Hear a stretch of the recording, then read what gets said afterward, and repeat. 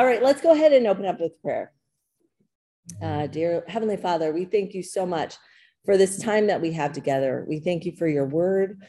We thank you that you address every topic there could be inside your word. And Lord, we know that as we dig in and we understand more about who you are, that we will want to become more like you. And we thank you for your grace. We thank you for the way that you cover topics like this, and you do it in such a gentle way. And Lord, I pray that you would open our minds to what you have to teach us today, that you would help encourage us, and just that you would help us to come away from here knowing you more and wanting to be more like you. Thank you for this time once again. I pray that every word spoken here is pleasing to you. In Jesus' name we pray, amen. Okay, so if you've read through our text for today, you know that we're going to be talking a lot about giving. Paul is going to be encouraging the body of believers onward in generous giving. Onward in generous giving. There are a few topics that are more challenging to discuss, but please be encouraged because I realize I am preaching to the choir today.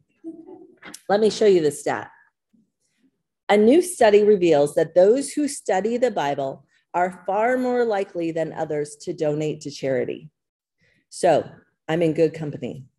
A survey by Lifeway to young adults indicated that the typical Christian young adult donates more than 3 times as much as non-Christians in this past year.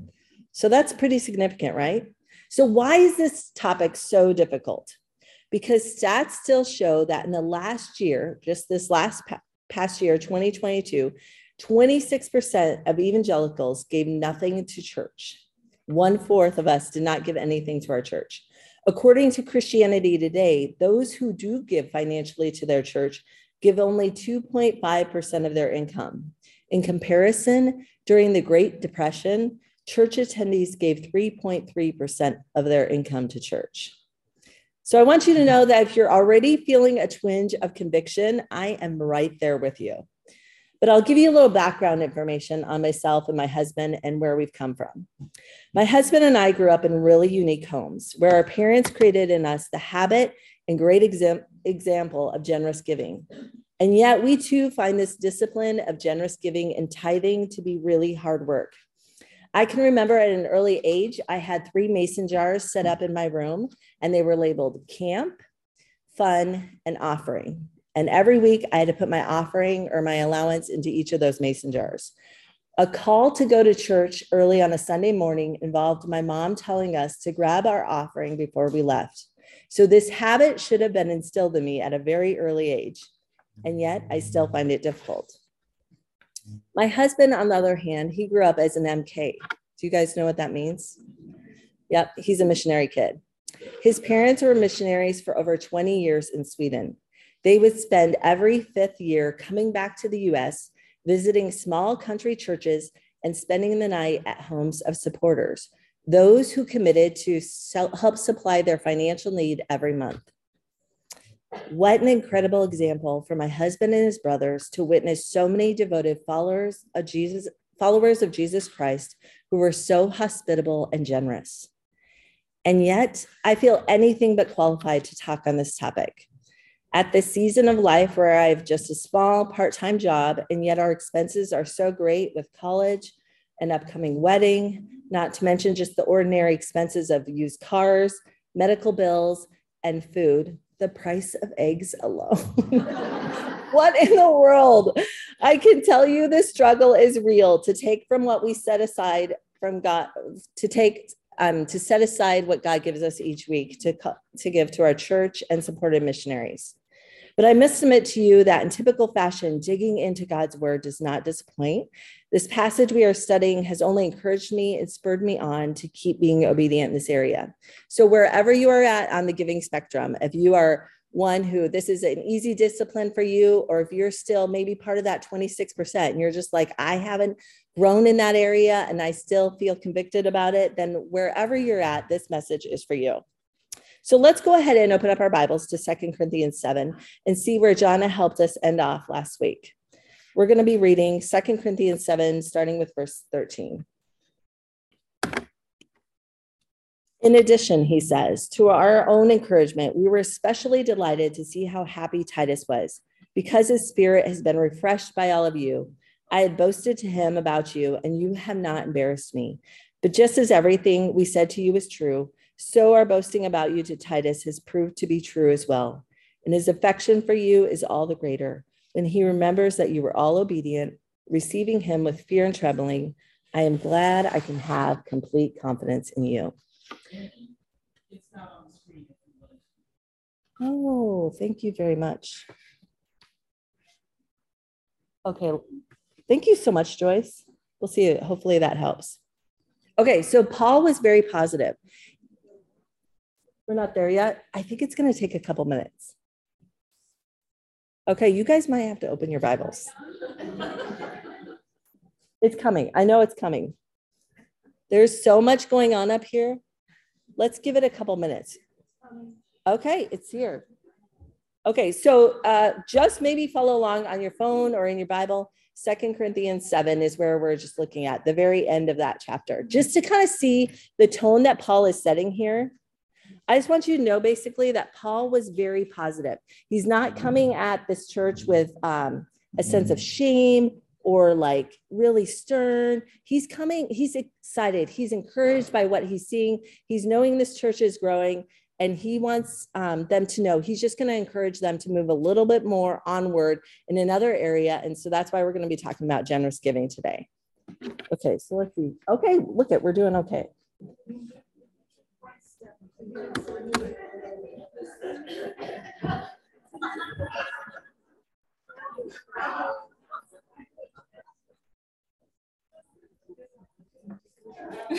There we go. Just a little bit. Stand straight. Stand straight. No, you stand straight. There you go. There we go. Yeah, did that work? Yeah. Wow. Okay, so open your Bibles to chapter 8 now. This is right where we're starting. We're going to go ahead and read along here. We're going to try to go verse by verse. I hope it's up here, no promises. So he digs in verse 8 or chapter 8, verse 1. And now, brothers and sisters, we want you to know about the grace that God has given the Macedonian churches in the midst of a very severe trial. Their overflowing joy and their extreme poverty welled up in rich generosity. For I testify that they gave as much as they were able and even beyond their ability. Entirely on their own, they urgently pleaded with us for the privilege of sharing in the service to the Lord's people. Okay, so our first point here is that generous giving is inspiring. Paul tells the church of Corinth about the generosity of this church in Macedonia. And at first I'm kind of like, okay, that's a little rude. Like, that's a little like, are you trying to be competitive or make them feel bad? But I don't think that's Paul's point at all. I think he's trying to tell them, look at these believers in this very difficult city as well. They're able to give in such a severe trial. This should inspire you. This should encourage you. I'm not doing this to make you feel bad, but I want you to know that it's possible because of the grace of God, which he says in verse 1. These people are able to do it, and I want you to do it as well. We are moved by stories of others when we hear about someone else doing something great by the strength of God. We should be moved. As many of you know, several pastors and leaders from our church traveled recently to the Compassion Evangelical Hospital. And if you've been around our church at all, you're familiar with those words. You might know about this, but I have just been inspired by what I've heard is going on there. Their mission was to encourage the people who started this hospital and to just tell them that we continue to support them. This hospital was started by 5 ordinary families from the Ivory Coast in Africa. The 5 families, which make up the core leadership, make very low wages and yet are exceedingly generous with the money they receive in a land where physician salaries are only about $6,000 to $8,000 a year and nurse salaries are $2,000 a year. And no food and other essentials are not any less there. Maybe the price of eggs, but that's it. Despite making very little, these Christian missionary families early on sacrificed and received donations from Autumn Ridge and other places to add on a Christian school and church to the hospital, because their desire was not just to make people physically well, but also to help make them spiritually well. That school has now grown to 450 students. Many of them began as Muslims. They attend daily Bible classes, and dozens have come to faith in Christ. Their church holds 120 people and is often packed when it is opened. Because so many Muslims are coming to faith in Jesus Christ through the compassionate care and sharing of the gospel at the hospital, these same 5 missionary families saw a need now to build a welcome center so that the new believers can learn a trade and develop in a place, a community where they can feel comfortable in, because if they would go back home, their lives would be at stake. Our church's donations of tin and other essential materials helped make this possible. For these new believers, going home to their villages would mean they'd be killed for being converted to Christianity. These missionaries are literally sacrificing all that they have to help make people physically well, and then using that open door to help make Muslims in Western Africa spiritually well by telling them about Jesus Christ, the great physician. Even with the little means that they have, Steve Mary and Pastor Rick said that when they visited, these missionaries showered the Autumn Ridge team with gifts because they were so grateful for our partnership with them in the gospel of Jesus Christ. Isn't that amazing? That doesn't make you feel guilty. That doesn't make you feel sad. It makes you think about how great our God is, that he inspired that within those families. And I hope that it motivates you like it motivates me. Like, wow, what am I doing with my time and my resources? And what is God putting on my heart? Stories of generous giving are inspiring. And whenever I hear about Compassion Evangelical Hospital and the other great missionary sacrifices that are being made, I am humbled and moved to do more. All right. Generous giving should not pause during trials. Okay, 2 Corinthians 8:2, Paul says, for in a severe test of affliction, their abundance of joy and their extreme poverty have overflowed in a wealth of generosity on their part. In the New Living Translation, it says they are being tested by many troubles and they are very poor. They also are filled with abundant joy, which has overflowed in rich generosity. So we don't know what the test of affliction is, but we do know that these Macedonians included Christians from Philippi and Thessalonica. And so just knowing a little bit about Paul's letters to these Christians, we know that they were in a very difficult city, but they still were devoted followers of Christ. They're described as having abundant joy and overflowing generosity in the midst of a severe trial. And I don't know about you, but sometimes when I'm in a trial, I don't know if I've ever been in a severe trial, but when I'm in a trial, I feel like I should take a pause. Like, surely you don't expect me to practice spiritual disciplines at this season of life, right? God, I mean, like, I don't need to be giving at this time because I'm needing to like only receive at this time. But here we see the Macedonians going through a difficult trial, and yet they are still giving and they're still full of abundant joy. Earlier, I shared a stat with you that Christians who were going through the Great Depression gave more than Christians in America today. Many studies find that the poor or afflicted tend to be more generous than those who are rich. Okay, number 3, generous giving is part of spiritual maturity. Generous giving is part of spiritual maturity. Let's start with verse 5 of chapter 8. It says, and they exceeded our expectations. They gave themselves, first of all, to the Lord, and then by the will of God, also to us. So we urged Titus, just as he had earlier made a beginning, to bring also to completion this act of grace on your part. But since you excel in everything, in faith, in speech, in knowledge, in complete earnestness, and in the love we have kindled in you, see that you also excel in this grace of giving. Okay, so who does it say they first give themselves to? They first give themselves to the Lord. Some theologians call this progressive sanctification, that as we study God's word, as we understand more about who he is, that we should be changed, because we will understand what God has already given us. We will understand what we have received. And because of that, we will be so compelled, because what we are learning, to become more like God, that we will want to be generous as well. He goes on in 2 Corinthians 8:9.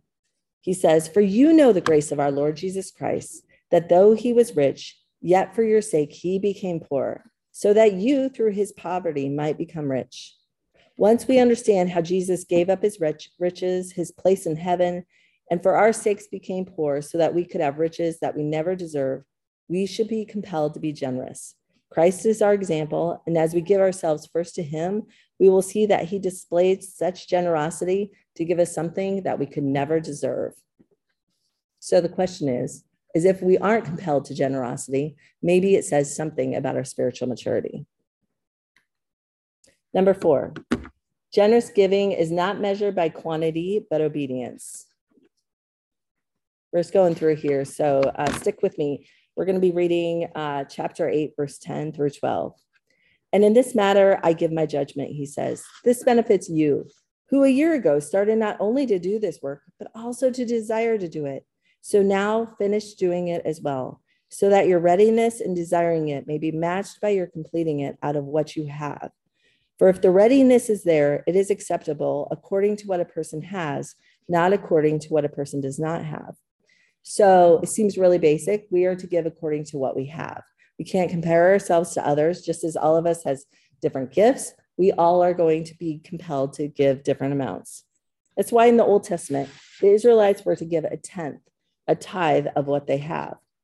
In Mark 12, Jesus praised the widow's meager offering, even though many others gave much more, because he says in Mark 12:44, they all gave out of their wealth, but she, out of her poverty, put in everything, all she had to live on. We will not be called to give the same. We don't give because we are pressured by humans to give. We give in response to what God has given to us. And Paul says it's according to what we have, not what we don't have. Generous giving should be handled responsibly. This is an instruction for the recipient. Generous giving should be handled responsibly. In verse 16, Paul says how Titus and another unnamed brother of the Lord is coming to the church of Corinth to collect a financial gift that this church had previously committed to give. In verse 19, Paul says that their desire is to honor the Lord, and then he continues starting in verse 20. We want to avoid any criticism. Let me get that verse up for you. We want to avoid any criticism of the way we administer this liberal gift, for we are taking pains to do what is right, not only in the eyes of the Lord, but also in the eyes of man. That's 2 Corinthians 8:20 through 21. This is why when you help with offering at Autumn Ridge, there are always 2 to 3 individuals helping with the money. It's not because we don't trust our ushers, but we try to go to great lengths to make sure that we are doing what is right in the eyes of man. It is such a mockery of Christianity when organizations or individuals who claim to be devoted followers of Jesus Christ mishandle finances.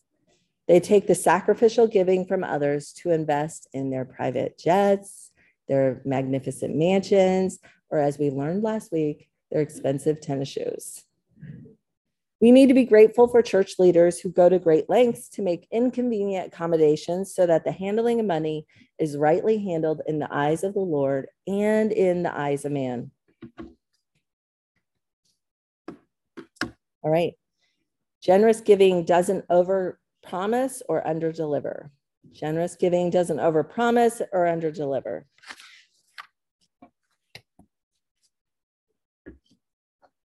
So here we get in on a personal conversation Paul is having with his friends in Corinth, and he's going to be talking about something specific. He says, "For I know your eagerness to help, and I have been boasting about it to the Macedonians, telling them that since last year, you and Achaia were ready to give, and your enthusiasm was stirred most of them to action. But I am sending the brothers in order that our boasting about you in this matter should not prove hollow, but that you may be ready, as I said you would be. For if any Macedonians come with me and find you unprepared, we, not to say anything about you, would be ashamed of having been so confident. So I thought it necessary to urge the brothers to visit you in advance and finish the arrangements for the generous gift you had promised. Then it will be ready as a generous gift, not as one grudgingly given." So Paul has such a sweet parental tone here. He's trying to help these Corinthians out who evidently just committed to something verbally and they haven't followed through on it yet. And I feel like as a parent, that's kind of what I do. Like maybe in December, I'm like, "Hey buddy, do you remember how you were going to give a tenth of your allowance and what you made?" And it's like, "Oh yeah, I said I was going to do that, wasn't I? Yeah. So let's just let's take care of that right now, just because I don't want you to not follow through on your commitment. I feel like that's what Paul's doing to the Corinthians here. Proverbs 20:25 says, don't trap yourself by making a rash promise to God and only later counting the costs. When we are considering a financial commitment, we should be slow to speak and make sure if we make a vow, especially if it's one of those where we're going to commit to give to a missionary family or an organization, where we're going to do that every week or every month, we should make sure that we have thought that through, prayed through it, and that we can follow through on that commitment, because talk is easy. Number 7, generous giving should be done cheerfully. Generous giving should be done cheerfully. Okay, 2 Corinthians 9:6 says, remember this, whoever sows sparingly will also reap sparingly, and whoever sows generously will also reap generously. Each of you should give what you have decided in your heart to give, not reluctantly or under compulsion, for God loves a cheerful giver.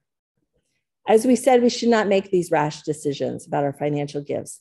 But once we have made the deliberate resolution and likely prayed about it, we should give cheerfully. We should give knowing that God approves and is delighted by our gift. I love this verse. It's Proverbs 11:25. It says, a generous person will prosper. Whoever refreshes others will himself be refreshed. Whoever refreshes others will be refreshed. There are so many ways I can think of how I'd like to be refreshed. I would like to maybe go on a tropical vacation, especially this time of year, spend a day at the spa, get a pedicure. But it says here that when we refresh others, we too will be refreshed. The only reason we would not give cheerfully is because we maybe have some doubts, or we wonder if God will really provide, or maybe we just aren't convinced that this is the right thing. Number 8 says, generous giving is rewarded by God. You need to remember that generous giving is rewarded by God. Starting with verse 8 of chapter 9, he says, and God is able to bless you abundantly, so that in all things, at all times, having all that you need, you will abound in every good work. As it is written, they have freely scattered their gifts to the poor. Their righteousness endures forever. Sorry, guys, you aren't reading this, are you? Okay. Now, he who supplies seed to the sower and bread for food will also supply and increase your store of seed and will enlarge the harvest of your righteousness. So there's not an exact formula, but we are promised that if we sow generously, that we will also receive generously. Proverbs 11:24, that's the verse right before the one I just last read. It says, one gives freely, yet gains even more. Another withholds what is right, only to become poor. So this is not an exact formula and should not be considered as a get-rich scheme. Like, right, I'll give $1,000 and God's going to bless me with 10,000, because that'd be a really great investment plan. And I don't really know how the formula works. And I don't want to say that there's like, if you just, empty your wallets, that God is just going to supply that need, because that's foolish. And that's probably what we were talking about, like over promising and under delivering. And so, I can't say how this works, but I know that God's word is true. And I have a feeling in a room of this size that there are so many testimonies of people here who can say, yes, I can see how God has provided. In the midst of our continuous faithful giving, God somehow supplied just our needs and just at the right time. We do know our rewards are in heaven, and I believe that God does supply those in eternity, but I also think that God does supply our needs here on earth. But again, I don't know the exact formula, but I know that God's word is true and that he promises to do that. Lastly, generous giving should result in praise of God. So let's start with verse 11 of chapter 9. It says, you will be enriched in every way so that you can be generous on every occasion. And through us, your generosity will result in thanksgiving to God. This service that you perform is not only supplying the needs of the Lord's people, but is also overflowing in many expressions of thanks to God. Because of this service by which you have proved yourselves, others will praise God for the obedience that accompanies your confession of the gospel of Christ, and for your generosity in sharing with them and with everyone else. And in their prayers for you, their hearts will go out to you because of the surpassing grace God has given you. Thanks be to God for his indescribable gift. It's amazing when you read through that, how many times he's talking about God. Here, the Macedonians were giving so much, and he's talking about that. And then he moves on to the people of Corinth, and he's not saying, wow, that's amazing. You're so awesome. You did amazing. You know, that's so fantastic. He keeps on bringing it back to God. He says, through us, your generosity will result in thanksgiving to God. And then he goes on to say, overflowing in many expressions of thanks to God. Others will praise God. He keeps on going on, talking about how your generosity will result in thanksgiving to God. And I think about this, and I think it's really a missional impact when you are willing to give generously, how others look at you and they give you thanks, but they also realize, hey, it is because of God that we do this. Our generosity should not result in praise of ourselves. Others can be thankful, but we should always make sure that we take that thanks and we say, wow, it's because of God that I've been able to do this. For God is the one who gives us everything we have.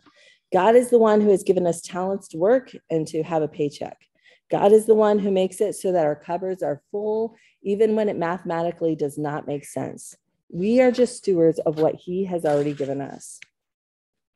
I was looking back at the very first verse we were reading, chapter 8, and it says that Paul is talking about the Macedonians and their generosity, but he says it's because of the grace of God that they have been able to do this. It's always about God. It's not about us. When we give to others, we are just delivering to others from the abundance we have already received from a generous God. We celebrate what God is doing in other places with other people. I want to celebrate what's going on with you because I know that you are able to do that through what God has given you. And so when we talk about Christians in Guinea or in China or even at another church, or when we're sharing here about our families, we don't do that because we want to make others feel bad or like, oh, I'm not able to do that. Or, you're just boasting and it's, making me feel jealous. We want to do that because it is because of God that we are able to be so generous. And if we keep that, I think in the forefront of our minds, it will just remind us that we are only stewards of what God has given us.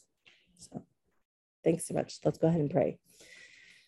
Dear God, we thank you so much for your abundance and your goodness in our lives. And Lord, I pray that we would see it as not something that we hold too tightly to, but we would see it as something that you've given us to manage and to be good stewards of. And Lord, I thank you that in this room, there are so many examples of people who have been such examples of generosity and want to continue giving freely back to you. And Lord, I pray that in discussions today that there would just be encouragement and praise to you for what you have given us in your indescribable gift of Jesus Christ. Lord, thank you for this time. And I pray that these ladies would continue to have a great week because they are serving and worshiping you. In Jesus' name we pray, amen.